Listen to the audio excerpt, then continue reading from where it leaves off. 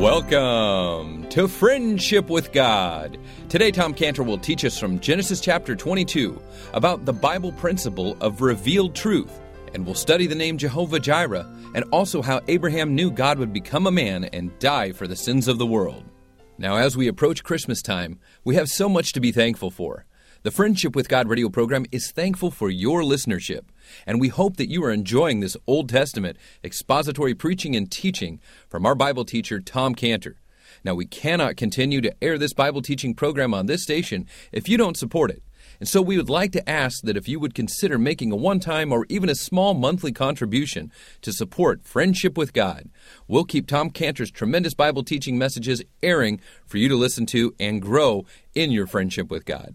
Now, you can donate online at friendshipwithgod.org, friendshipwithgod.org, or you can donate by calling us now or after the program at 800-247-3051. That's 800-247-3051. We also want to remind you that Tom Cantor also has a bookstore with all of his writings, tracts, DVDs, and teachings. And if you'd like to order any of Tom Cantor's materials, you can do so by going online to friendshipwithgod.org. Now here's Tom Cantor, our Bible teacher on Friendship with God. Father, thank you so much for your word this morning. It's a precious word. We love you because you gave us your word. And Lord, what we want to do this morning is to honor your word by hearing it. Speak to our hearts in Jesus' name. Amen. All right, Genesis chapter 22, verse 10. And Abraham stretched forth his hand and took the knife to slay his son. And the angel of the Lord called unto him out of heaven and said, Abraham, Abraham. And he said, Here am I. And he said, Lay not thine hand upon the lad, neither do thou anything unto him. For now I know that thou fearest God, seeing thou hast not withheld thy son, thine only son, from me. And Abraham lifted up his eyes and looked, and behold, behind him a ram caught in a thicket by his horns. And Abraham went and took the ram, offered him up for a burnt offering in the stead of his son. And Abraham called the name of that place Jehovah Jireh, as it is said to this day, In the mount of the Lord it shall be seen, or he shall be seen. And the angel of the Lord called unto Abraham out of heaven the second time and said, By myself have I sworn, saith the Lord, for because thou hast done this thing, and hast not withheld thy son, thine only son, that in blessing I will bless thee, in multiplying I will multiply thee, thy seed, as the stars of the heaven, and as the sand which is upon the seashore, and thy seed shall possess the gate of his enemies, and in thy seed shall all the nations of the earth be blessed, because thou hast obeyed my voice. Now, this morning as we study this passage, there are several Bible principles that we're going to see in this passage that are very important. In our last study, we saw how God stopped Abraham from plunging the knife into Isaac. He was just about to do it when in verse 12, God said, Lay not thine hand upon the lad, neither do thou anything unto him. Then we saw how just as Abraham said that God would provide, which he did in verse 13, and he did provide. And in verse 13, he is the provision. When he lifted up his eyes and he looked, and behold, behind him a ram caught in a thicket by his horns. And then we saw how Abraham saw the ram and he took action in verse 13. He went, he took the ram and offered him up for a burnt offering in the stead of his son. And we study the greatness of these words, in the stead of, in the stead of. And as a matter of fact, that was the beginning of a new Bible principle, a thread, if you like to think of it that way, that just weaves its way all throughout the Bible. This in the stead of Bible principle is now beginning here from this point as a thread. And this thread is just woven all throughout the Bible. It's woven especially throughout Isaiah 53 as an explanation. Why did the Lord Jesus Christ die? In Isaiah 53, 4 through 5, the thread, we see the thread. Surely he hath borne our griefs and carried our sorrows.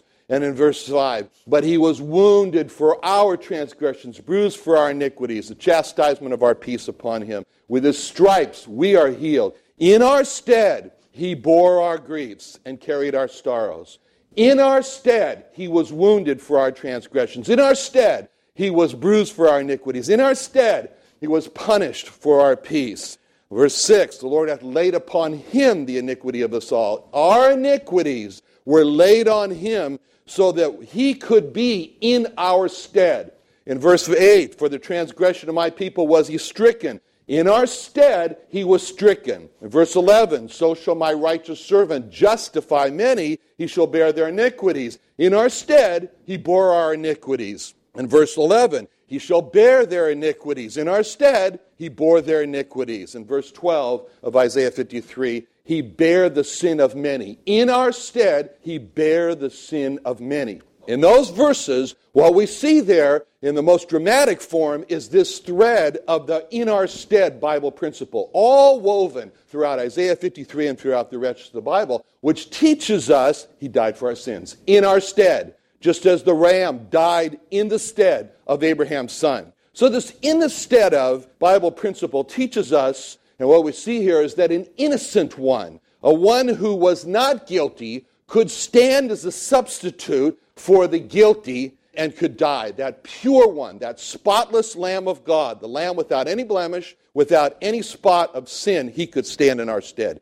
And Abraham understood on that mountain, and this is remarkable. Just think about it, that Abraham got it at that time. And he didn't come to Mission Valley Chapel and sit in the class. And he got it there on the Mount Moriah. And he understood that Jehovah, who was speaking to him, who would later take on the name of Jesus, this Jehovah Jesus was coming to die in the stead of man. And so as Abraham stood there, overwhelmed with this understanding that Jehovah Jesus is going to be the Lamb of God to take away the sin of the world by dying in the stead of the world, Abraham proclaims that God the Father would see, and in fact all would see, not just God the Father, but all would see, those who have revealed to them, that God the Son, the Lamb of God, and that's why he gave this name in verse 14. He called the name of the place Jehovah Jireh, for as it is said, in the mount of the Lord, he shall be seen. So with this new name, we have a wonderful union here,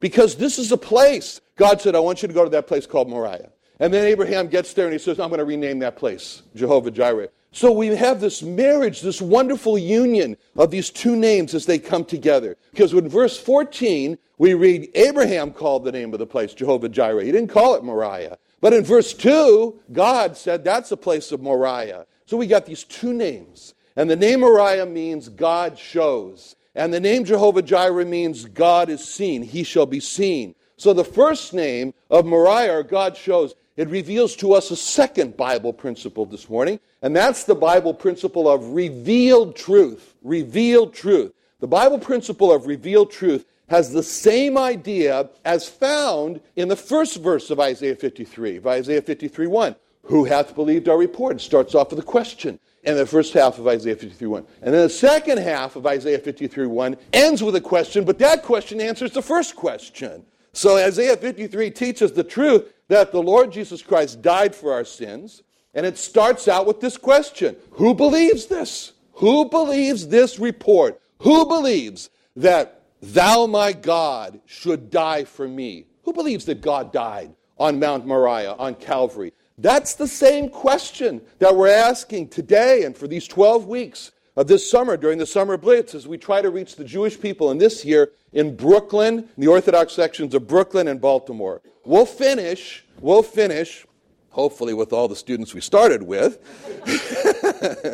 but we screened them all to make sure that they were fast runners, running away. But anyway, we'll finish, Lord willing, by knocking on 200,000 Jewish doors, about 17,000 Jewish doors per week. And at the end of each week, we ask the same Isaiah 53 question. Of the 17,000 Jewish doors knocked on this week, who believes this report?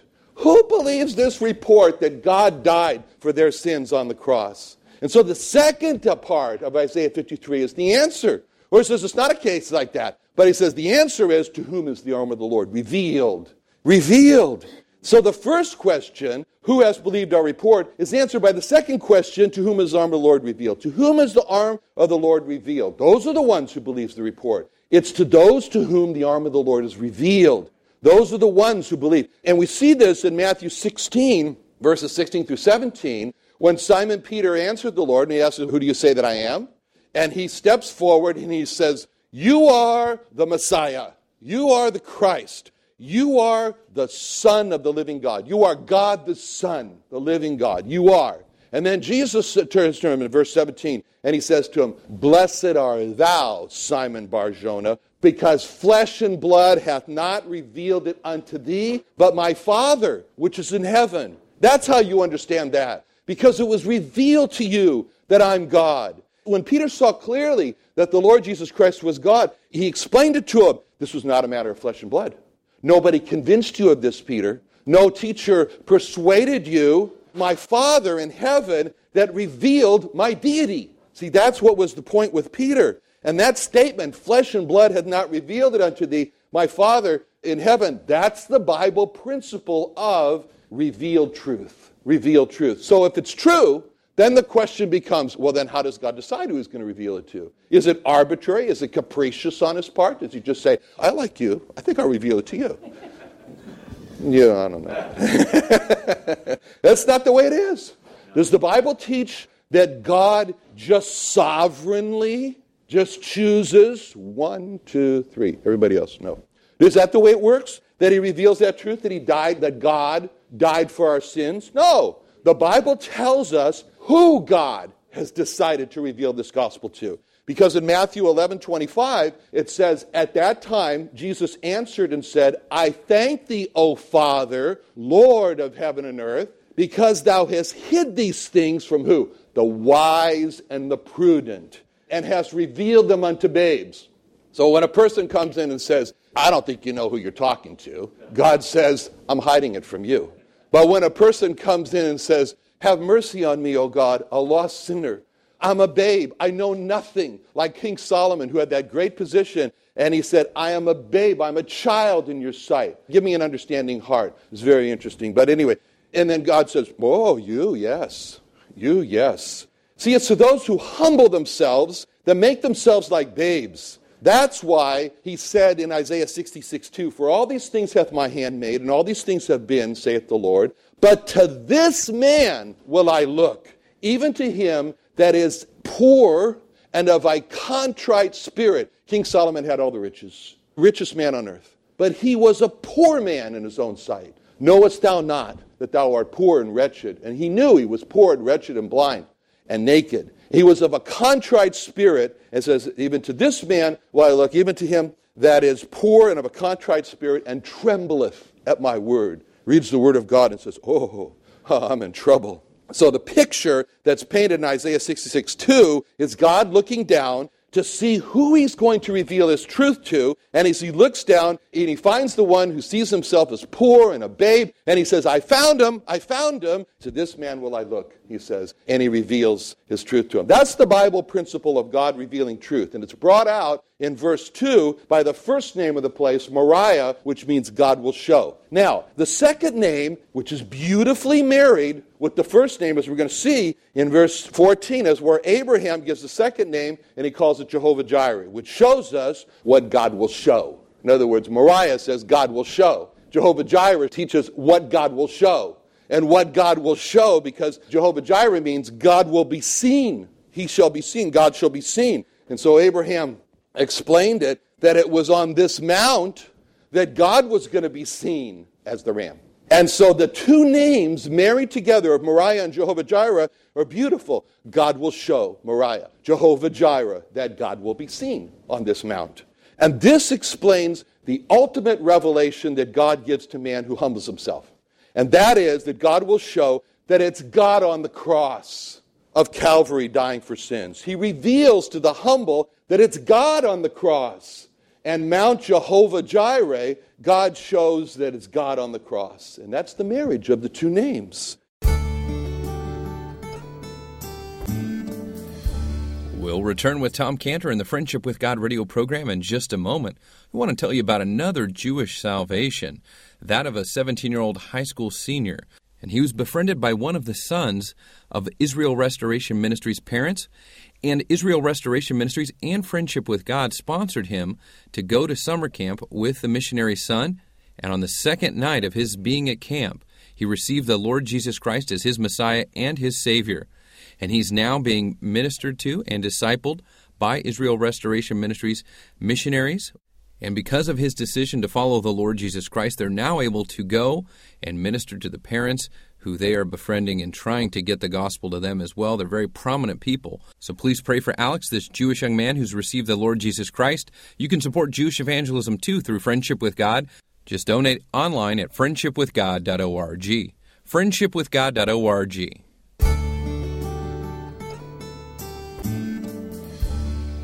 This brings to us the truth, as we've been seeing before, in Isaiah 45:22, where God says, "Look unto me, and be ye saved, all ye ends of the earth, for I am God, and there's none else." Where did he say that? On the cross. Just as Moses lifted up the serpent, and he said, "Look at the serpent, look at it." And he said, as the serpent was lifted up in the wilderness, even so must the Son of Man be lifted up, in John 3. For God so loved the world that he gave his only begotten Son, that who believes in him, believes what in him? That he's God on the cross, dying for the sins. Look unto me on the cross, and be ye saved, all the ends of the earth. For I am God, and there is none else, from Isaiah 45:22. So the Moriah, God shows the revelation. It shows, as in Revelation, and the revelation is Jehovah Jireh, that God is seen in the Lord Jesus Christ on the cross. When the thief was on the cross, the good thief, I don't know which one was on the right hand. I guess it was on the right hand. He humbles himself. And he says in Luke 23, but the other answering rebuked him, see, the good one rebukes him, and says, dost not thou fear God, seeing thou art in the same condemnation? So in other words, he's saying, and we indeed justly, for we receive the due reward of our deeds. In other words, he's humbling himself, and he says, this cross is what I deserve. I have sinned. I am rightly condemned. We are rightly condemned. But he's speaking of himself. I am rightly condemned. I'm receiving here what I do. That's humbling himself. And he said that. He was humbling himself. And then God revealed to him that that was God next to him on the cross dying for his sins. So he confesses in the next verse. He said unto Jesus, Lord God, remember me when thou comest into thy kingdom. So when he calls him Lord, he was saying Jehovah Jireh. He was saying, see, Moriah had happened to him. God showed him. And he was saying, I see God. God shall be seen. I see God on this cross next to me at Calvary. I see him. And then, so he had the marriage of the two names of Moriah and Jehovah Jireh on the very mount where this was said. So we've seen this beauty wrapped up in these two names for the same place. First, Moriah, God shows, teaching us that God saves us from our sins by showing us or revealing to us Jehovah Jireh, that God was there. And so it's teaching us that it's God who died on the cross for our sins. So these two truths that we've just seen here about Moriah and Jehovah Jireh, they really impressed Abraham on Mount Moriah. I mean, he was just blown away because he saw it there. And the Lord Jesus Christ spoke about it. He says, well, that was some day for Abraham. He saw my day. Where? There. He saw my day, and he rejoiced in it, the Lord said. So he was a happy man as he was there. But that was Abraham. What about Isaac? When Isaac looked back on Mount Moriah, what did Isaac think about? Isaac thought, that's the place where I was saved from the fire of judgment. That was Isaac's thought. He says, good for Abraham. God shows him it's God done on the cross. Me? I had a close call on that mountain, Boy, I ain't never going up a mountain again. he says, that was a close one. So he's impressed with the fact that he was saved from the fire of judgment. Now, when we put this all together, we think about Mount Calvary, or Mount Moriah here. These three thoughts are what we should be meditating on. These three thoughts are what should dwell in us richly, as the Bible says, when we think about Moriah. Number one, when we look at Calvary, the first thought is Moriah.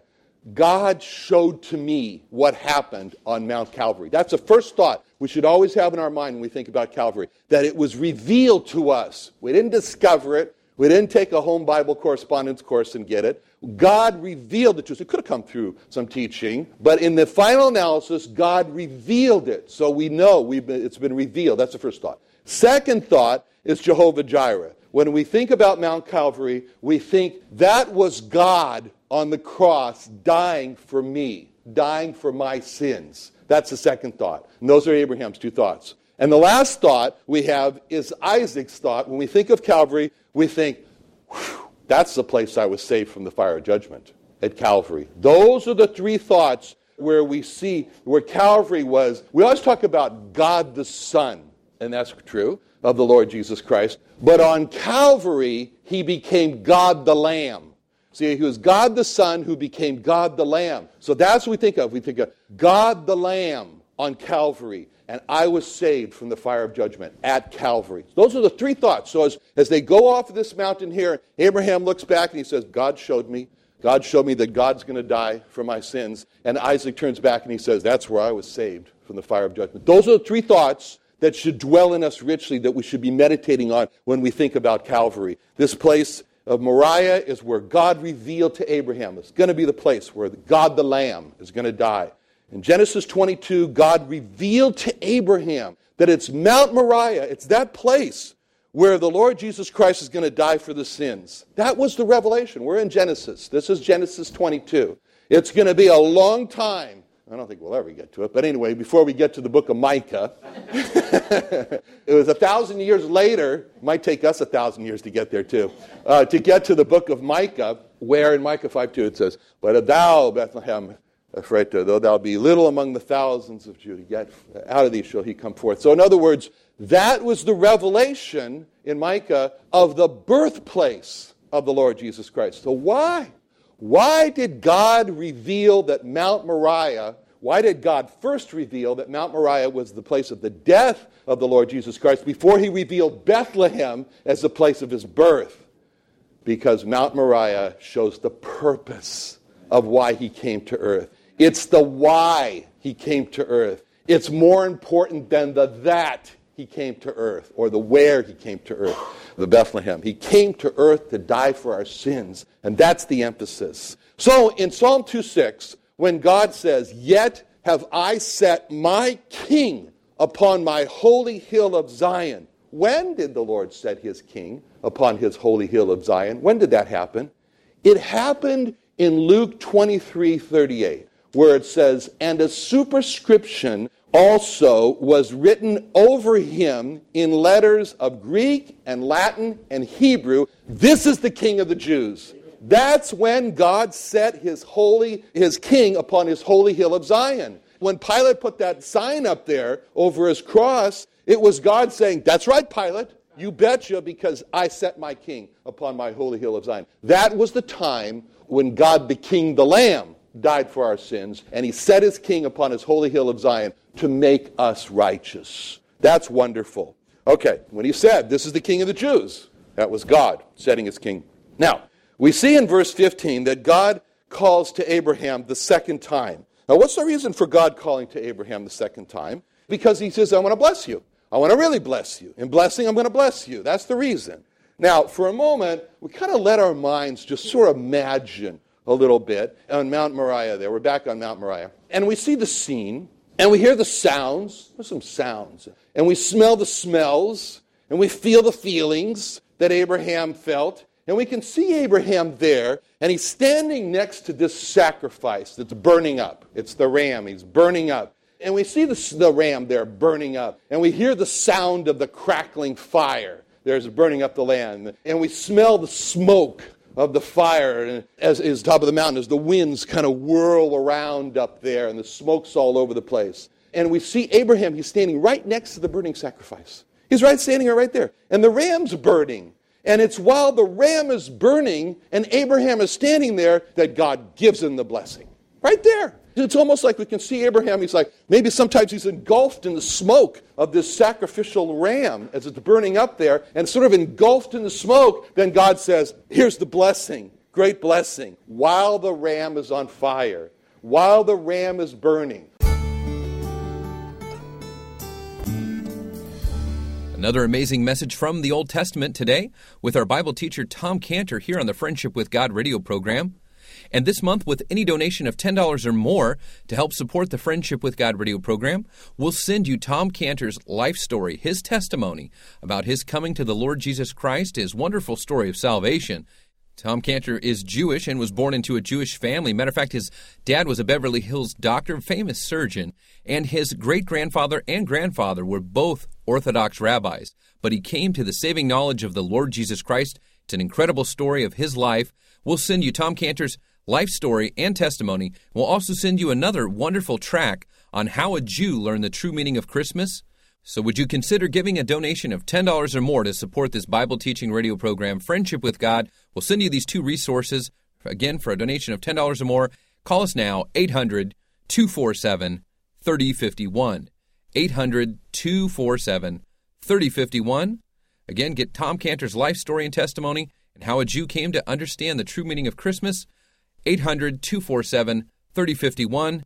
Or go online to our online bookstore at friendshipwithgod.org. That's friendshipwithgod.org. You can get all of Tom Cantor's materials as well as creation materials available at friendshipwithgod.org. You can also write Tom Cantor or mail in a one-time or monthly contribution to Friendship with God by writing Friendship with God at P.O. Box 711-330.